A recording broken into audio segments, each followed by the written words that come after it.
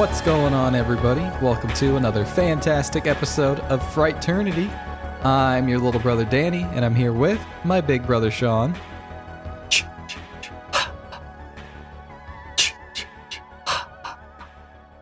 You know what day it is, Danny?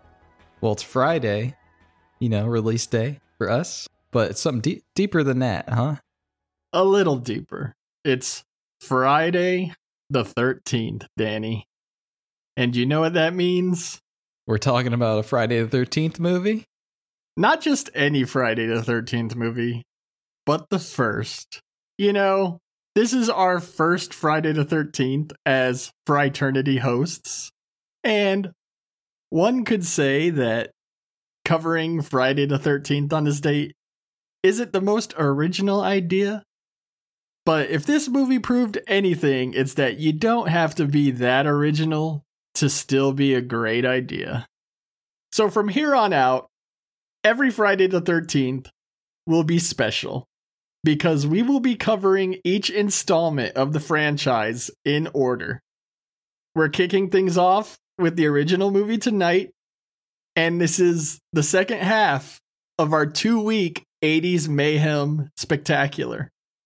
And it's so fitting that it culminates here on Friday the 13th before we take a short break.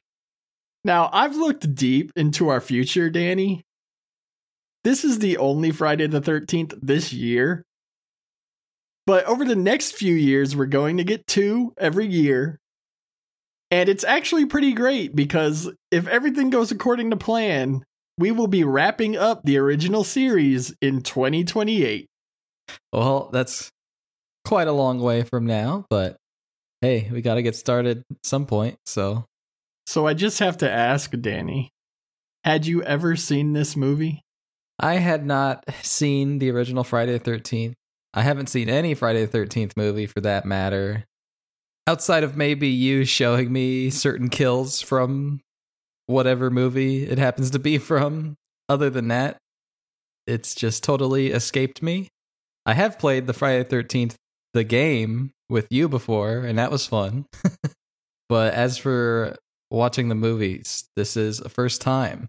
Not to say I don't know a lot about the franchise, and I feel like everyone knows who the killer is in this original film and how it kind of goes, but I'm trying to come at it from a point of view of not thinking about the later releases and just taking this film as it is.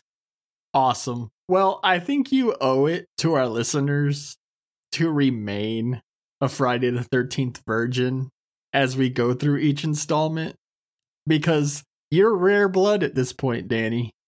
And you are really getting fresh perspectives from Danny here on Friday the 13th, and that is special in this day and age. Yeah, it's like someone doesn't know Star Wars, showing that to them for the first time.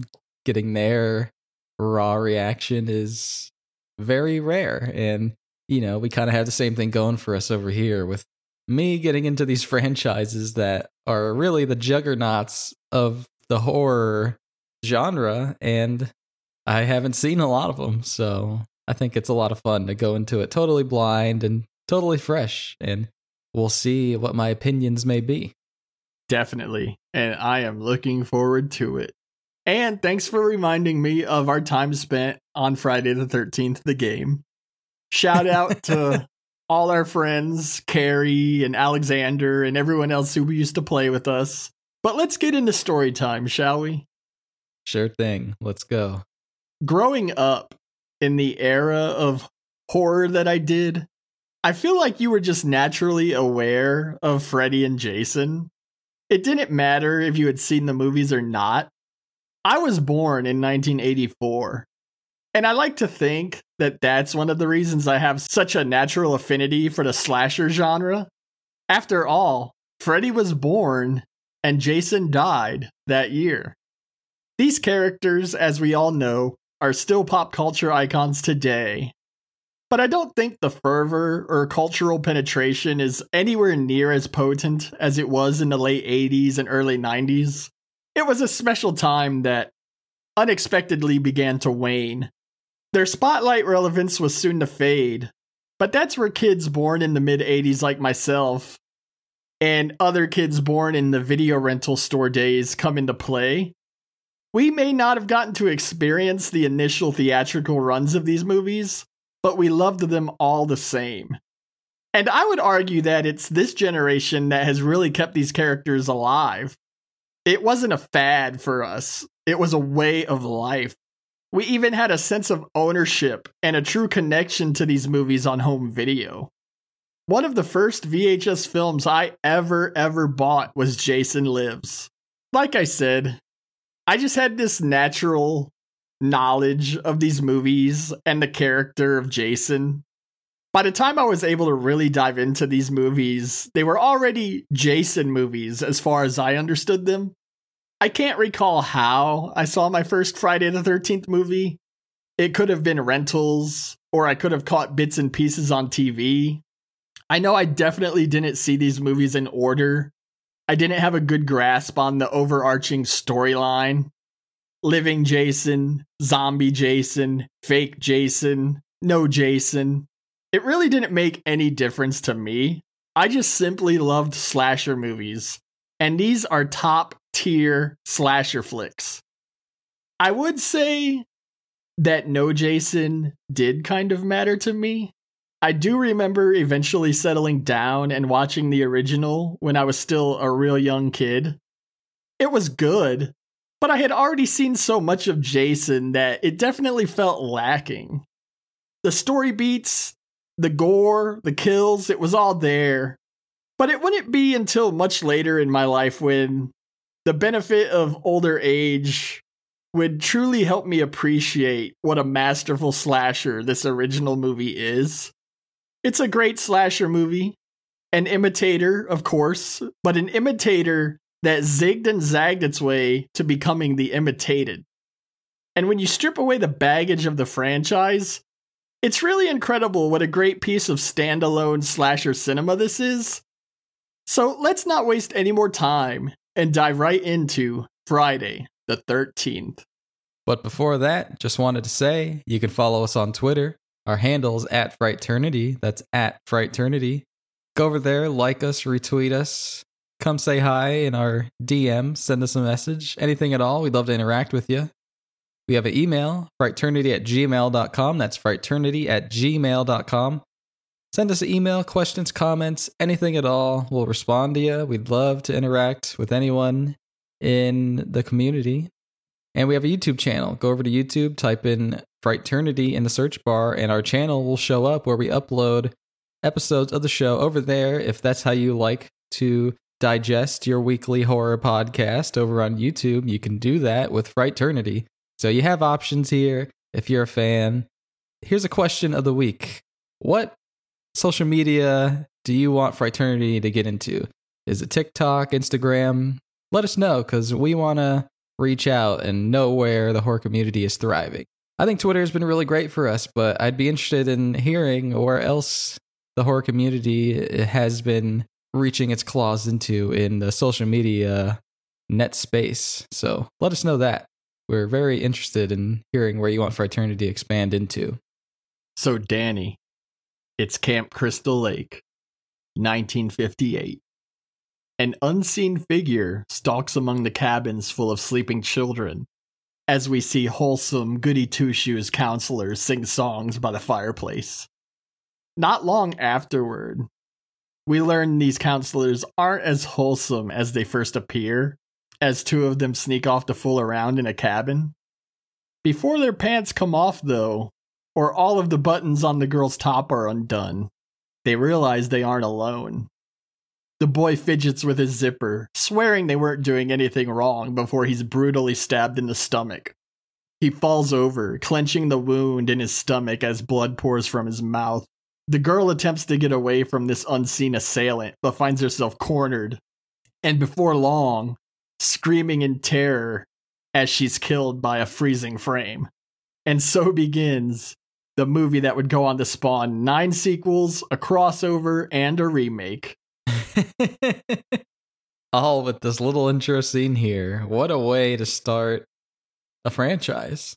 Not many can do it, but Friday the 13th succeeded. One thing I've always liked about these early Friday the 13th movies, too, is the title cards. And this original is pretty good, too, as the title rushes towards the screen and shatters a pane of glass, as that unrelenting Harry Manfredini score just comes to life. Yeah, it's great. After the credits, we cut to the present and meet a girl named Annie as she walks through the town outside of Camp Crystal Lake. She enters a diner and asks for a ride. One of the patrons refers to the camp as Camp Blood before a trucker offers her a lift. And as they leave the diner, we meet who is probably still to this day the most iconic harbinger of doom in a slasher, Crazy Ralph, Danny. You'll never come back again. It's got a death curse. You're going to Camp Blood, ain't you? The trucker writes off the musings of Crazy Ralph, but it isn't long into their drive that he too starts to warn Annie that she should quit and get out while she still can. He informs her of the murders we witnessed before mentioning a young boy that had drowned a year prior to that, multiple fires, bad water. But despite all these warnings, our fake-out final girl, you could say, is undeterred. Yeah, she's writing it off as, ghost stories that the town clings on to. Yeah, I've always enjoyed these opening scenes because they do a pretty good job of setting up this swerve with Annie's fast approaching death, while also giving us a lot more information in regards to the camp and all the troubles that plagued it. Like, what did you think? Did you think Annie was going to be a more substantial character? Yeah, I definitely thought she was, as you said, going to be our final girl here. And it was shocking to see her meet her demise, 10, 15 minutes into the film. And yeah, I like this scene too because, the truck driver is given all this info about what happened at Camp Crystal Lake. And he just offhandedly mentions like, oh, a boy drowned there. 2 people died. And when you think about it, it's like that boy drowning becomes so important to the story. But here it's just an offhand thing. And I always love that in a film when something that seems like an offhand remark just becomes so much more important later on narratively. And how important it would truly become, huh? Exactly. Like I said, it's so interesting to think how many threads are here that continue on in the rest of the franchise. But when they were writing it, I really doubt they were thinking about any of that. Right. It's just really such a fascinating study at what can become of a franchise and that immediate success and the future of something like that. It's kind of mind-boggling. Definitely. A lot of it has to come down to luck too, right? Exactly. We then meet Jack, Marcy, and Ned. They're a trio of counselors also en route to the camp. And once they arrive, we meet the owner, Steve, and the counselors who have already arrived, Alice, Brenda, and Bill. I've always been a bit confused by the relationship between Steve and Alice. I think it's because the dialogue or acting is a bit off, but it gives the impression that they're lovers, maybe. But it also comes across like they've basically just met. It's pretty weird. What did you think? I took it as Steve was kind of hitting on Alice, hitting on his younger camp counselors, He's got a thing for her. But yeah, it's not quite clear. My assumption was that Steve had a thing for her. Right on. So, we all know why we're here. But over the next several scenes, we're going to get some humanizing hangouts and hijinks with our cast of young and beautiful counselors, including Kevin Bacon in a Speedo, Danny. I saw his bacon bits. All the while, too, we get some fantastic POV stalker shots looking at all of this action taking place. We get a bit where Brenda is setting up the archery range and Ned shoots an arrow through the target while she's unaware and standing right next to it, startling her. Yeah, Ned's a big goofball from shooting arrows at unsuspecting girls to wearing Native American headdresses and having a arguably racist scene. Well, I wanted to bring this scene up because we covered Scream in our 2022 premiere episode, and we discussed the Randy-approved rules to survive a slasher film. Do you want to go back over those rules, Danny? Let me see. You can't drink or smoke, right? Right. Can't have sex. Big no-no. Big no-no. And you can never say you'll be right back, because you won't be back. I think that's all 3, right? You got it. But there's one rule that I rarely hear mentioned, and we're about to witness its first instance here. We actually get this rule broken twice, and it always leads to certain death. Under no circumstances can you do impressions of actors or quotes from other movies. Because Ned does the, "You know you're beautiful when you're angry, sweetheart" line here. And that's a death sentence, dude. I'm telling you, you cannot do it. Right on. Makes total sense. There are many instances of this act resulting in your gruesome death throughout slasher movies from the early 80s and beyond. And you better believe that here at Fraternity, we will point out every time this unwritten rule gets broken. All right. Well, you heard it here first. The 4th unwritten rule of a horror movie: don't do celebrity impressions, because you will die. I think that means we're fucked. After that scene, it's been almost 20 minutes since our last kill, so it's time to go rejoin Annie on her doomed trek to Camp Crystal Lake. We see a Jeep pick her up and drive her towards the camp, but Annie starts to worry when the driver flies past the road that leads to the camp. She opines that she thinks they'd better stop, but the driver mashes the accelerator down instead, forcing Annie to leap from the Jeep as it speeds down the road. The driver slams the brakes and backs up to catch up with her. And we watch Annie limp into the woods, and she attempts to escape this unseen stalker.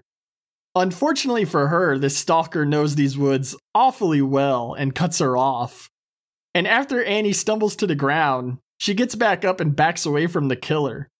She backs up into a tree and finds herself trapped as the killer lifts a knife to her throat and slashes it. It's unfortunate that most of the kills in this movie are off screen, but this is a pretty good on-screen throat slashing here. Yeah, I would agree. Annie sells it well when she's gasping for air as her throat is slit. And I like that this death signifies that nobody in this film is safe. You know, because up to this point, we were treating Annie like she was the main character. And here she is dying in the forest. And I like, too, that we get a look at the killer's shoes and pants. But it also just makes things all the more unknown, because those really aren't any clues to who this could be. Yeah, very generic, very androgynous clothes. So you really don't know, right? But yeah, this is a very solid death, courtesy of Tom Savini. And like you said, it's unexpected. It's a great fake out here. And I love the way you said it. Really puts into focus that nobody in this movie is safe. Back at camp, our counselors decide to go for a swim or lounge out by the water. And this is where we get Kevin Bacon's bacon bits in a Speedo. Who wore their bathing suit better, Danny? Marcy or Kevin Bacon? You know, this scene just really serves to show off all of these young, hot teenage bodies. And of course, we get the goof Ned pretending to drown as the killer watches from the woods. And I think we all know why Ned really has to die now, right? He's too horny. I really do enjoy all of these moments. We even get the snake in Annie's cabin scene where everyone gets ineptly involved in killing this snake. That poor snake. Yeah. But I guess it lived on eternally in this film. Then a police officer shows up and harasses the counselors. And it ends up that he's looking for Crazy Ralph, who's apparently drunk and heading to the camp to harbinger it up some more. I like that this scene also shows how inept the cops are in this town, and that when shit hits the fan, these counselors are truly going to be on their own. Smoke? I don't smoke. Causes cancer. Oh, man. I will say this about Friday the 13th, too. I'm going to point it out later on, but all of these little bit characters really give it their all, don't they? Yeah, it's all in good fun. It's all memorable. Yeah, Crazy Ralph winds up startling Alice in the kitchen, and Marcy and Ned run in after she screams, and he gives them his warnings before he hops on his bike and pedals off. So we won't see Crazy Ralph again until the sequel, Danny. Well, I'm glad to hear he's in the sequel. That would be one character I wouldn't expect for them to bring back. You gotta pad the body count for number 2, Danny. At this point, it starts to get dark and cloudy, and Marcy and Jack spend some time together as Ned watches from a distance. He plays around before noticing someone standing in the doorway of one of the cabins, and he decides to investigate.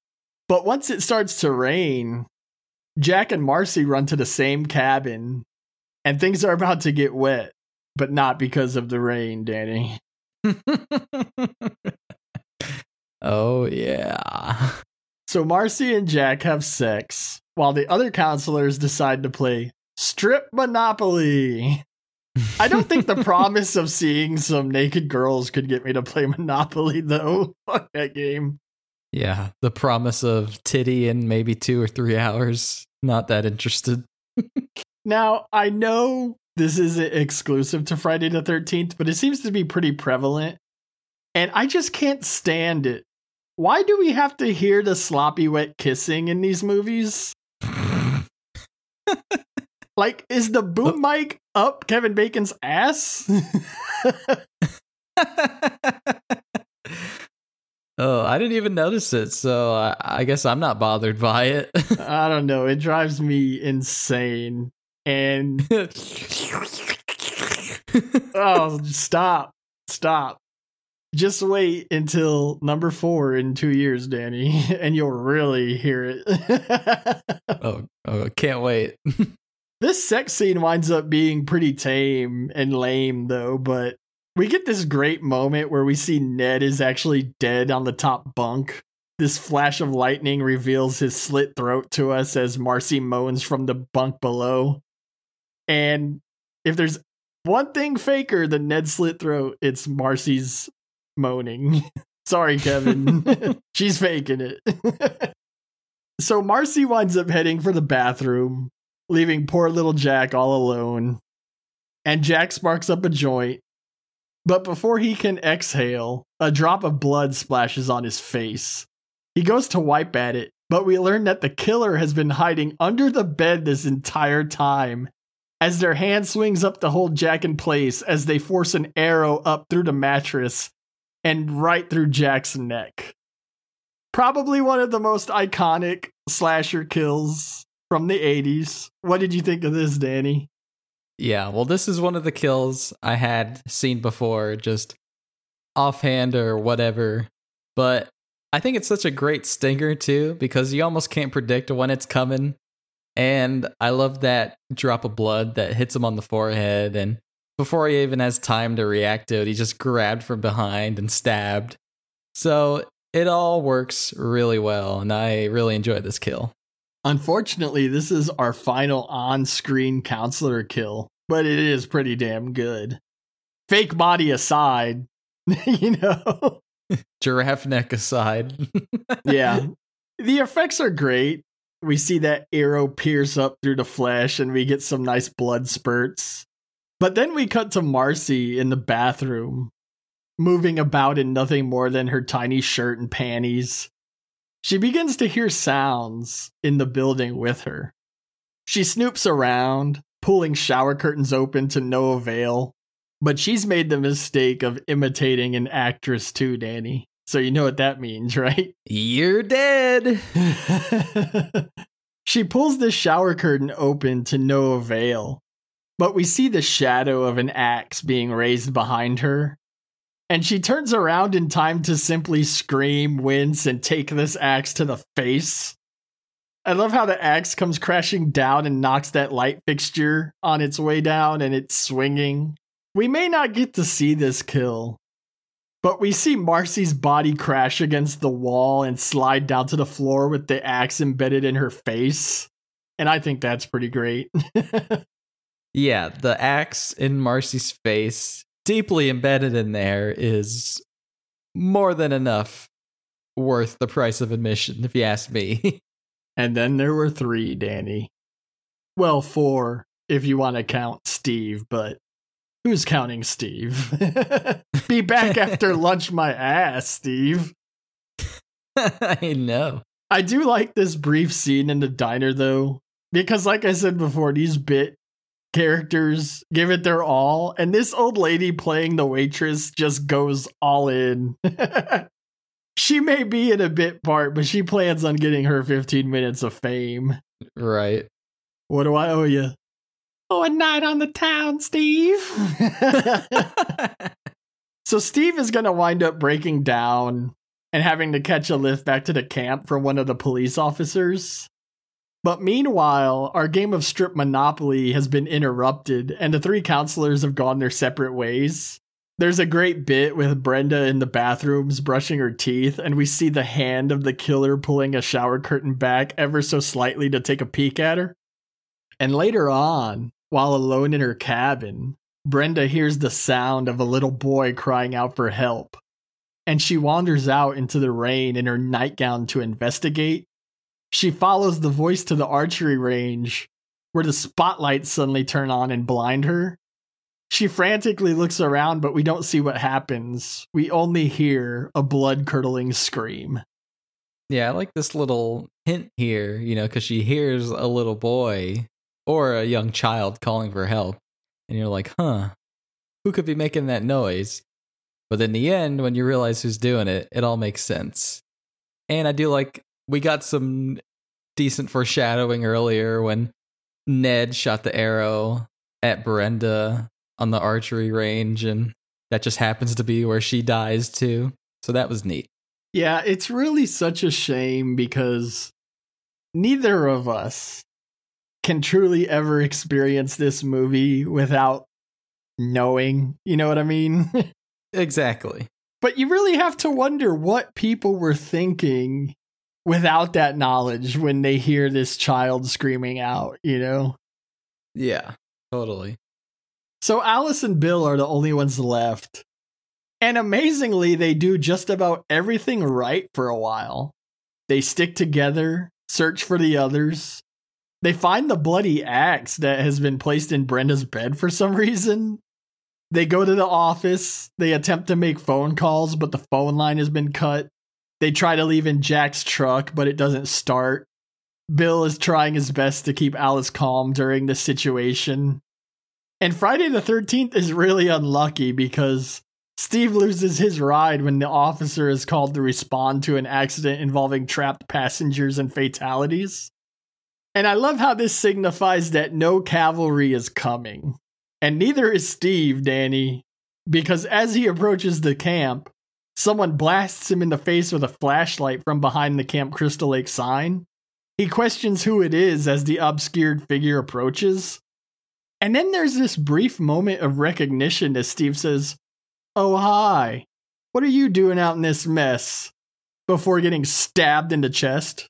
Yeah, that's another thing that was so interesting to me is that we do establish that the killer is someone that Steve is familiar with. So it's like, who could this be? Like you said, what was the audience thinking when they were watching this in the theater for the first time with, no sequels to ponder about, and Jason not being the pop culture icon that he is today? It's really interesting. And yeah, I do envy people that just got to witness this movie, for the first time. Yeah, definitely. I can't agree more, man. Like, it's frustrating, because I feel like I can still enjoy this movie, and I'm sure a lot of our listeners feel the same way. I wonder how many of us were cheated out of this. And I'd say at this point, it was most of us. Right. Yeah. I love that shot too when Bill and Alice go into the office and they're trying to use the phone and the camera is slowly panning over and then it shows that the phone line was cut. Yeah, that's a great shot. I love that too. I kept looking at that shot when I was watching this for this podcast. Good. Glad you brought that shot up. Alice and Bill finally get separated when the generator shuts off, and Bill lights a couple lanterns and goes to inspect the generator. And as you can probably guess, that's the last we're going to see of old Bill. Of poor old Bill. Alive, anyway. The killer does a pretty nasty number on Bill, wouldn't you agree? Yeah, Bill kind of got the worst of it. Definitely. We see Alice wake up from a nightmare, and she goes to find Bill. And she finds him all right. And he's hanging from the generator room door with multiple arrows piercing through him and holding him up there. There's even an arrow through his eye. And if all the arrows weren't enough, he too has had his throat slit. So, pretty brutal stuff here. Being shot with those arrows wasn't enough. I really like that scene where Alice wakes up and she's just so nervous, like she's making coffee, but she's just so antsy, you know, she just can't stop thinking about where is Bill before she finally decides to go out and look for him and find his body. But those little scenes with Alice alone are just so effective and just capturing that nervousness in the film. Yeah, she did a really poor job of putting that lid back on the coffee. I was like, who taught you how to put a lid on, girl? I know. I was like, we can't do another take of that. So Alice runs back to the main cabin and she barricades herself inside. You know, Halloween started the trope where the killer hides the victims in creative ways and the final girl gets startled by them. And while Friday the 13th definitely borrows that, and it's coming up pretty shortly, it also creates its own trope of throwing the dead bodies through windows at the final girl. At this point, I know you haven't seen the other movies, but at this point, it's a classic Friday the 13th move. And we get it here for the first time when the killer throws Brenda's lifeless body into the kitchen at Alice. What a great and effective, if not impractical, way to startle your would-be victim. Alice then notices a Jeep pulling up, which she mistakes for Steve. She unblocks the door and runs out, only to be startled by a complete stranger in Mrs. Voorhees. A friend of the Christies, Danny. I'm Mrs. Voorhees, a friend of the Christies. She attempts to offer assistance to the frantic Alice. They head inside the main cabin so Mrs. Voorhees can see the body of Brenda. And Mrs. Voorhees feigns shock and surprise before going off on just a wonderful villain monologue here. Yeah, it's such a great reveal here. Yeah, she explains how the young boy that drowned in 57 was named Jason, and how the camp counselors were too busy fornicating to keep a close eye on him. We see Mrs. Voorhees have visions of her drowning son calling out to her. The mask of sanity finally slips as we see that Mrs. Voorhees is the one responsible for all of the bad things happening over the years. She's psychotic, with a vendetta not against a certain individual, but a place, which I find just so incredibly interesting. Yeah, the way she reminisces about Jason and what happened to him, and giving the reason why she has such hatred towards the camp and the counselors. It's just so believable, you know, and it fits with the story so well. It all just makes so much sense in the end. Yeah, because she also sees all of the would-be counselors as surrogates or proxies of the counselors who were actually responsible. And Alice runs for it as Mrs. Voorhees goes on the attack. She runs for the Jeep, but is startled by the corpse of Annie in the passenger seat. We get another fantastic jump scare when Steve's body comes swinging down, strung upside down from a tree, knife still embedded in his chest. And now we get one of the greatest extended chase sequences in slasher history, as Mrs. Voorhees pursues Alice throughout the entire campground. And I love the touch of Jason speaking through his mother. Kill her, Mommy. Kill her. Don't let her get away. Kill her, Mommy. Kill her. Mrs. Voorhees does get her ass kicked quite a bit here, though. You know, it's easy to kill someone when you can surprise them. And I guess it's harder to sneak up on the last person. Or maybe these killers just like to have a bit of fun. But it never seems to quite work out for them, does it? Yeah, I took it more as like, okay, here's the last girl. I'm going to have fun with her and trick her, you know? Yeah, before long, they find themselves beside the lake, brawling over a machete. And Alice manages to get the upper hand. She runs over and retrieves the machete and runs towards Mrs. Voorhees with bad intentions, dude. She swings the machete at her, and she hits her so hard that she doesn't cut her head off. She knocks it off, Danny.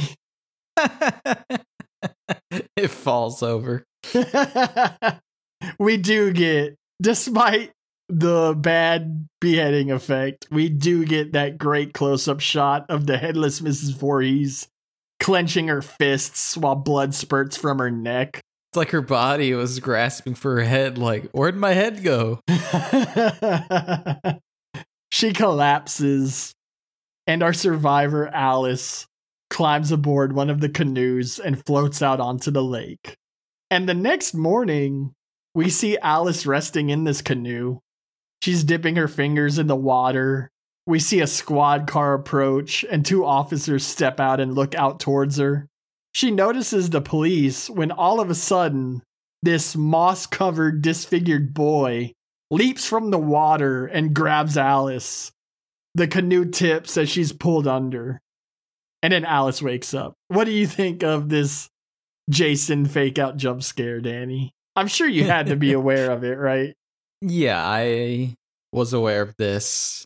Mainly, I was aware of this jump scare with Jason at the end and Mrs. Voorhees being the killer. That's about it. And I think that's probably the 2 most memorable parts of the film anyway. But yeah, I really like it because, you know, you have this great calming and victorious music with Alice on the boat, and you have this beautiful lake shot with it reflecting the trees. And then you get that final jump scare with Jason coming out of the water, covered in moss, looking disgusting. And at this point in my fraternity career, I've seen plenty of horror movies that go with this final cheap jump scare, and it'll always be cheap to me. But I feel like this scene goes the extra mile, and it shows the aftermath of it, and it kind of explains it in universe, which is when it goes from being cheap to being really unique. Because you have Alice asking, what happened to Jason? What happened to that little boy? You know, and the cops are saying, like, what little boy? Like, there was no little boy. And it just adds this extra layer of mystique to the ending. And in a way, I think that kind of helped make the franchise become what it is. You know, it didn't just stop at the Jason with the boat. It went on and showed a little bit more and really made it interesting. So I'm a big fan, and I give them props for that. Awesome. Yeah, I 100% agree with you. And I too like the epilogue in the hospital, and she's like, what about the boy? Ma'am, we didn't find any boy. And then you get Alice stating, then he's still down there. And then we cut to that peaceful look at the calm waters of Crystal Lake. And then that's the end of our movie. Classic stuff. That is Friday the 13th. And it gives no indication either, like, if what Alice saw was real, if it was a hallucination or just a dream. It's like, what happened there? And just imagine if, like, this was the only Friday the 13th film ever made. Like, what would that mean? You know, it's just interesting to think about. Yeah, it's great to speculate. I mean, I guess eventually, if there were no more, it would kind of become a cheap jump scare. But it's amazing to think not only what this movie, but that final jump scare spawned, right? Yeah, totally. Well, regardless of all that, Danny, what did you think of the original Friday the 13th? So when you told me we were going to be covering Friday the 13th, I told myself I was going to go into it as if it just were a standalone movie. I knew all the twists already and was familiar enough with the franchise. And I also had heard from plenty of other people into the Friday the 13th franchise that this movie either sucks or at the very least is skippable. So I wanted to come at it from being as unbiased as I could possibly be. It's got great kills and a timeless setting that just oozes atmosphere. I mean, how can you not love Camp Crystal Lake as a setting? Especially the second half of the movie when it's just raining all the time and it's just causing a string of bad luck for all our characters. The movie may drag for some people in the middle. We do get some extended camp counselor humanizing scenes, but I think that's all fine because Friday the 13th manages to tell a unique enough story and has a mystery killer running through the whole film. If there's anything I could complain about, it would be that there isn't much in the way of like a red herring or interpreting who the killer might be. You really don't have any guesses or possible suspects, but that Mrs. Voorhees reveal is more than enough to make up for that because, like I said, it's just such a strong reveal. It ties the movie together and it just works so well. And that last scene with Jason is just iconic. And when you look at it as spawning an entire franchise, you can't not say this movie is legendary. And I enjoy this film for what it is. Awesome. Yeah, I think the word legendary is well deserved and very high praise. And, you know, I agree. I was thinking the same thing because unlike Halloween, we don't have an established killer, but we also don't have a whodunit in this movie. We really just have a mystery, and that is very intriguing. Right on. Totally. And speaking of Mrs. Voorhees, did you find a favorite kill of hers? Well, my favorite kill, I gotta go with Annie. Good choice. The first kill in 1980. Right. I'm more of a fan of what this kill signifies for the movie. Like I said, it means that nobody is safe when Annie is just treated like this with her throat slit. And it is one of the few kills in this film that isn't off screen. We actually see the entire thing play out, which I find fun because, you know, Annie is led into this false sense of security as she hitches a ride for Mrs. Voorhees. And then as the car speeds up, we see Annie getting more and more uncomfortable, and then having her jump out of the car is exciting and hurt her leg and try to limp away from the killer. And then she gets to that tree and has no idea if the killer's near or far. And then the killer reveals themselves, and Annie is pleading for her life, only to have her throat slit.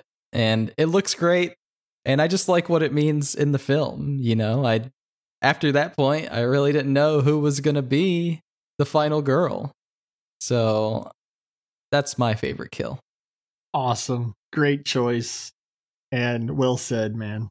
So, Sean, lay it on us. The original Friday the 13th, do you have a favorite kill? Well, the kill happens to take place off screen, but my favorite kill and special effect in the movie is the axe to Marcy's face. Right on. When you see her body fall back and she slumps to the floor with that axe firmly embedded in her face, it's just brutal. Fantastic special effects by Tom Savini. Plus, this scene just embodies what slashers would eventually become during the imitator wave. Beautiful, scantily clad women being stalked by an unseen killer and then getting killed because they had their eye on the wrong set of balls, Danny. No offense to Kevin Bacon. I'm sure his balls are fine. But that's the truth. The survivors aren't the undersexed or undrugged. They're the ones who are paying attention. And Marcy is a great early example of that. Awesome. Great choice. Alrighty, man. Well, let's wrap up this Friday the 13th special with your favorite scene. Well, my favorite scene is when Mrs. Voorhees is revealed to be the killer. That's mine also, Danny. We're on the same page here. Well, it's just played so straight that I just can't not love it. She just sells it so well, going from this concerned mother and becoming the unhinged Mrs. Voorhees that we know. And it's such a great reveal that our killer is not some crazy, hulking forest psycho, but seemingly at one point was a nurturing mother that just happened to turn into a murdering psychopath. And it really just plants the seeds for the rest of the franchise with this one scene. And again, I think it's legendary for that point alone. Look what you did to him. Yeah, it really comes down to Mrs. Voorhees' monologue for me. Like we've already talked about, neither of us will ever be able to see this movie without the foreknowledge of the fact that Mrs. Voorhees is the killer. But clearly it had to be a great reveal in its time. And rightfully so. It's a good twist on Psycho, if you ask me, because it isn't the son, but the mother. And a female killer was and is still rare. So I have to imagine it was quite a fascinating surprise. And I just love how damaged and deranged an individual that Mrs. Voorhees really is. Because, like I said, here's a person that has a vendetta not against a specific person, but a specific place. And in having that vendetta, she finds a way to blame anyone who dares tread on that land for the tragedy that befell her with the drowning of Jason. And I also love when we hear Jason speak through his mother for the first time. And it just solidifies how off her rocker she really is. Classic, potent stuff. A really great reveal in slasher cinema history. Absolutely. Mrs. Voorhees, you're one of the best. Well, that was Friday the 13th, and that was our Friday the 13th special. We hope you enjoyed it, and we hope you come along for this years-long ride through one of the greatest franchises, not just in slasher or horror history, but cinema history. So that's going to do it for us, everybody. We're going to take a short summer break, but you can catch us where you always do on Friday, June 3rd. We'll see you then. Thanks for listening. Don't forget to rate us, give us some ratings, help the show out, and I hope you have a great night.